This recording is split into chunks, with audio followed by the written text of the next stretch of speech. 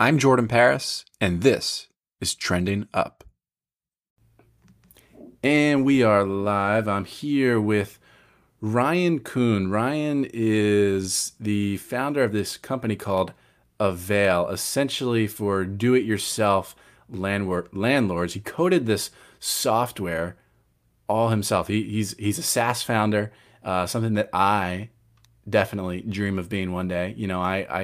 I have a podcast production agency, but I definitely want to delve at some point in my life into being a SaaS founder. Like I think that would be really cool to have some sort of proprietary technology. Because right now, I mean, we do good work, but like I don't have any proprietary technology. Like I just don't.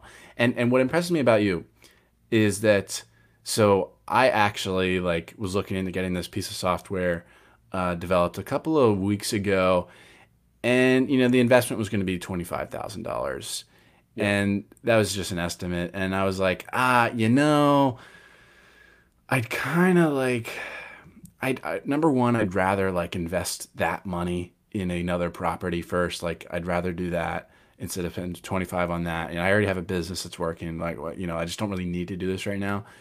And number two, I was like, why don't I just code it myself? So I look into like, all right, how do I like figure out how to code this? And I think in the long run, it will probably be a skill that I do end up developing, a very useful skill. But I haven't started the learning on it yet. No definite plans to, but like, man, so why did you decide to like just learn how to code? And how did you learn how to code? Yeah, it's an interesting story. And first of all, thanks for having me. It's great chatting with you, Hmm. Jordan. The story of learning how to code is almost similar to what you're describing, where Hmm. about 7, 8 years ago, my co-founder and I, we came up with this idea to essentially help all of these independent, what we call do-it-yourself landlords, efficiently manage their rental properties. And we knew this problem ourselves. We were landlords and Right. we dreamed of having this software.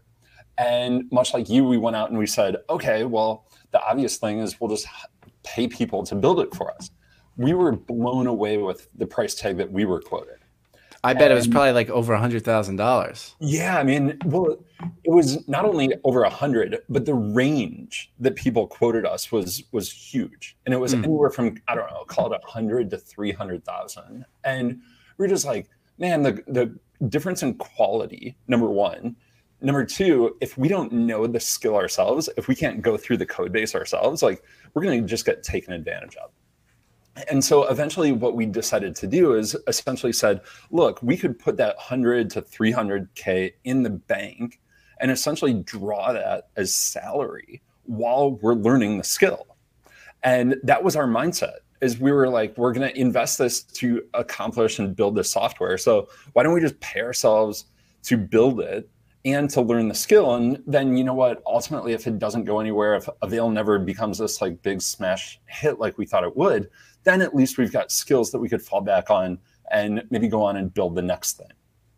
So that was our Man, process. But I'll tell you, Jordan, it took like way longer than expected. It was a lot harder than just putting pieces of Legos together. over a year, certainly.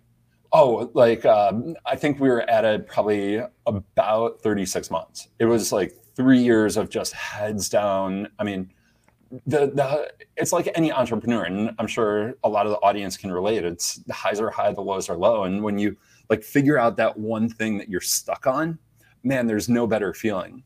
But when you're going through it and you're really trying to like learn and stay focused, and I think that's my number one tip for anyone thinking about learning to code is you've just got to block out all distractions. You've got to tell your friends and family, hey, I'm going into hibernation for a while. You'll see me on the other side. Hmm.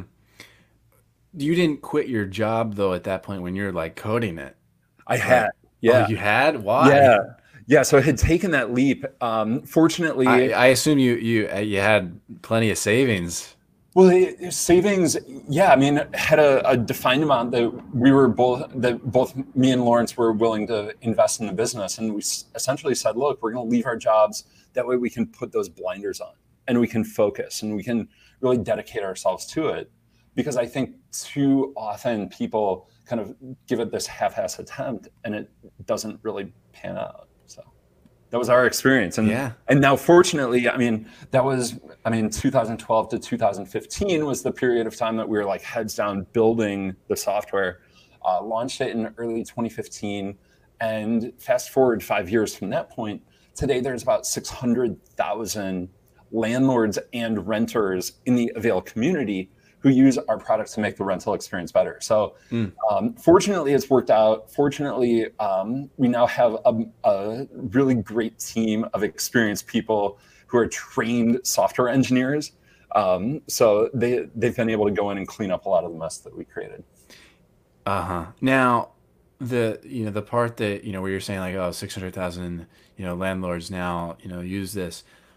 That's like my second worry with, creating, a piece of software like this. Like, I don't have experience marketing like a product where, you have to have a large number of people to make it successful. Certainly, your product would probably be successful without 600,000 people. You could probably divide that by like, by like 12 and you'd still be pretty happy. But my worry is like, okay, I mean, because I don't need a lot of clients. Like I have a very high price point.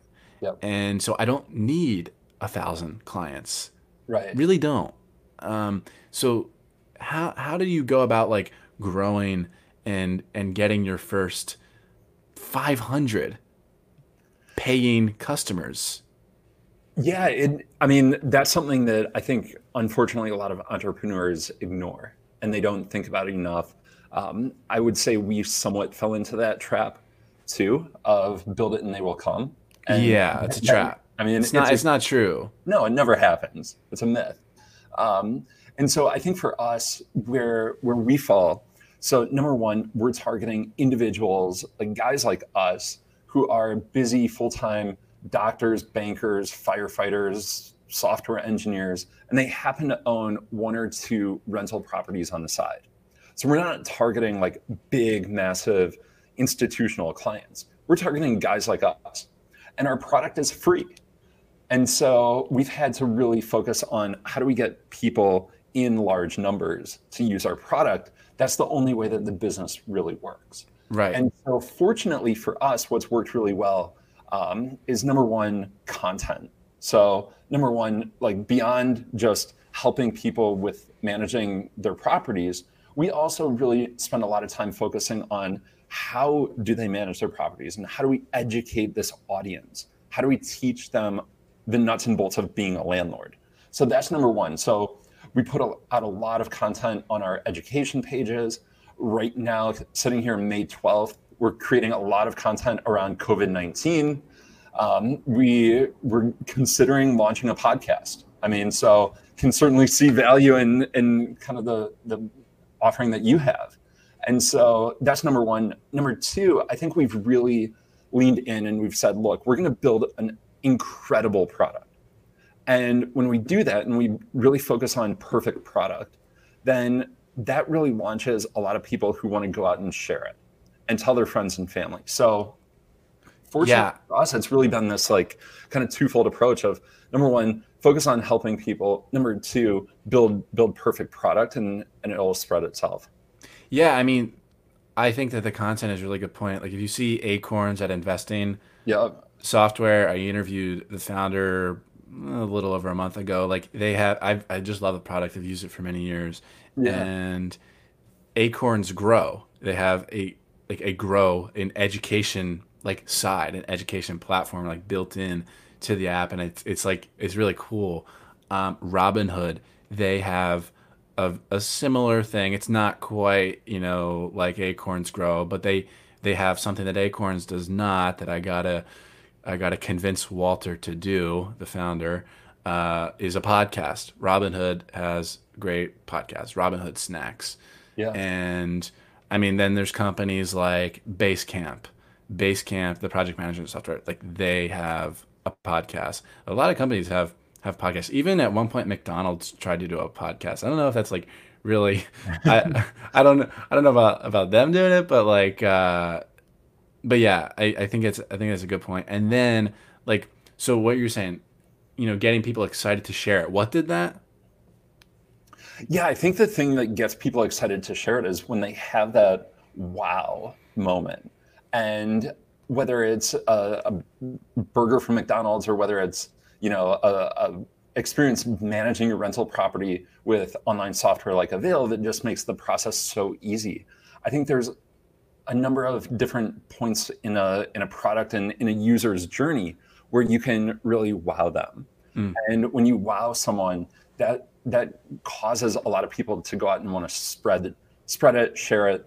I know I was one of the first adopters of Robinhood back in the Oh, day. yeah, I just I love mean, that it's, app, it's a dude. great product. They've really engineered it. I mean, the mobile first experience is great, and there's a lot of experiences in there and things that they've added that just make me say, "Wow!"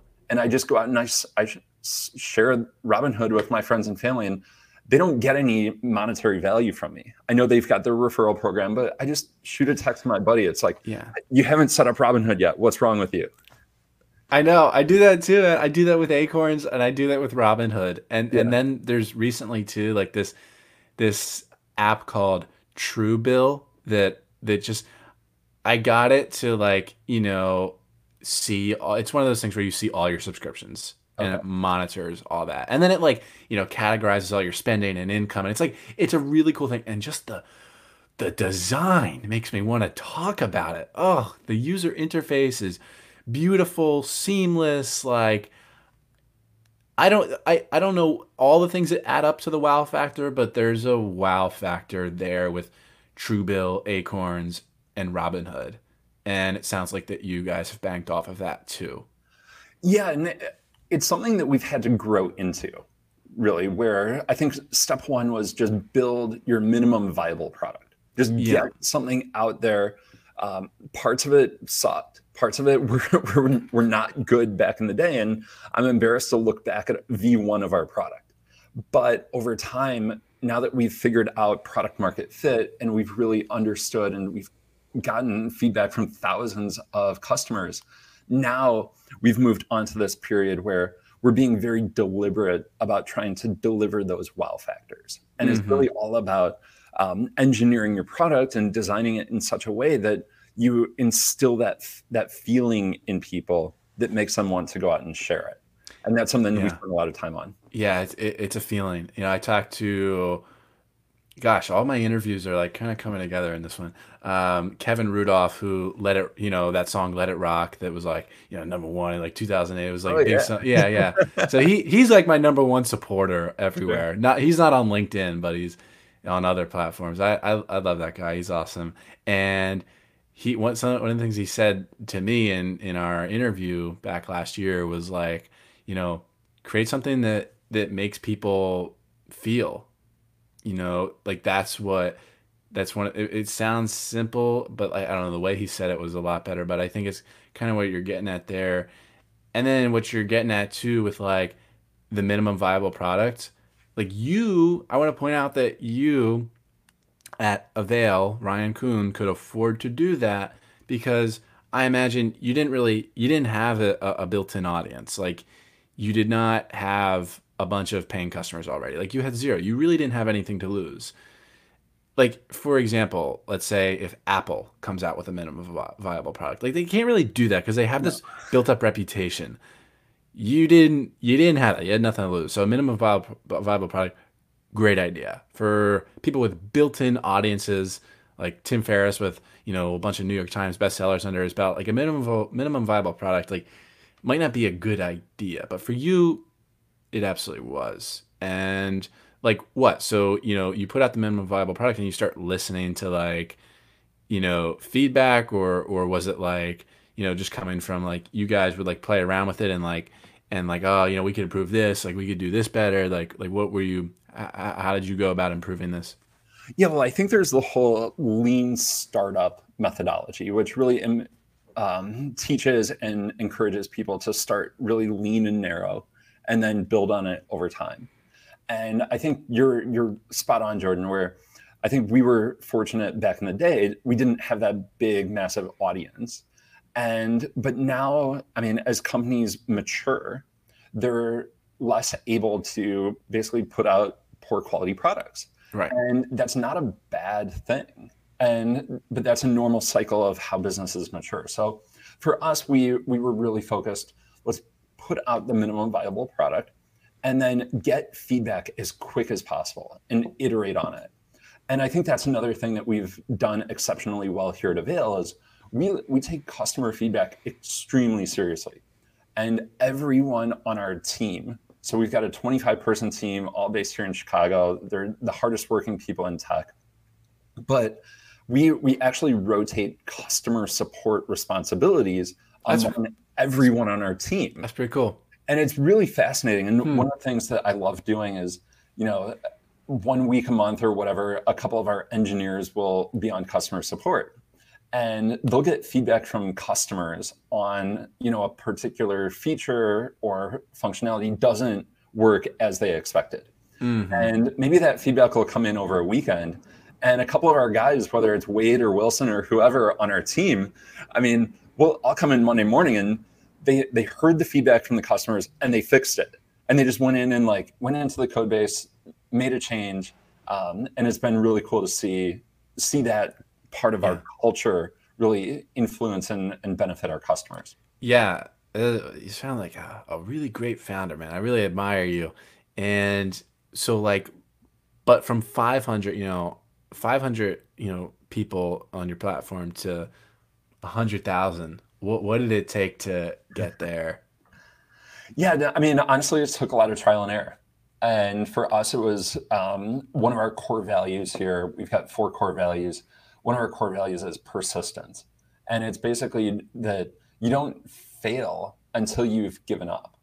And so for us, over the last 5 years, it's really been embracing that mentality and really just sticking with it. Mm-hmm. I think going from 500 to 1,000 to 10,000 to 50 to 100,000 landlords.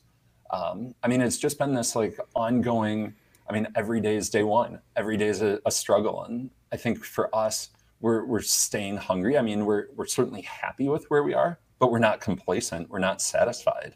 So it's really just keeping that hunger. Keeping that hunger. What do you expect to get to? 2 million, 10 million, what are you thinking?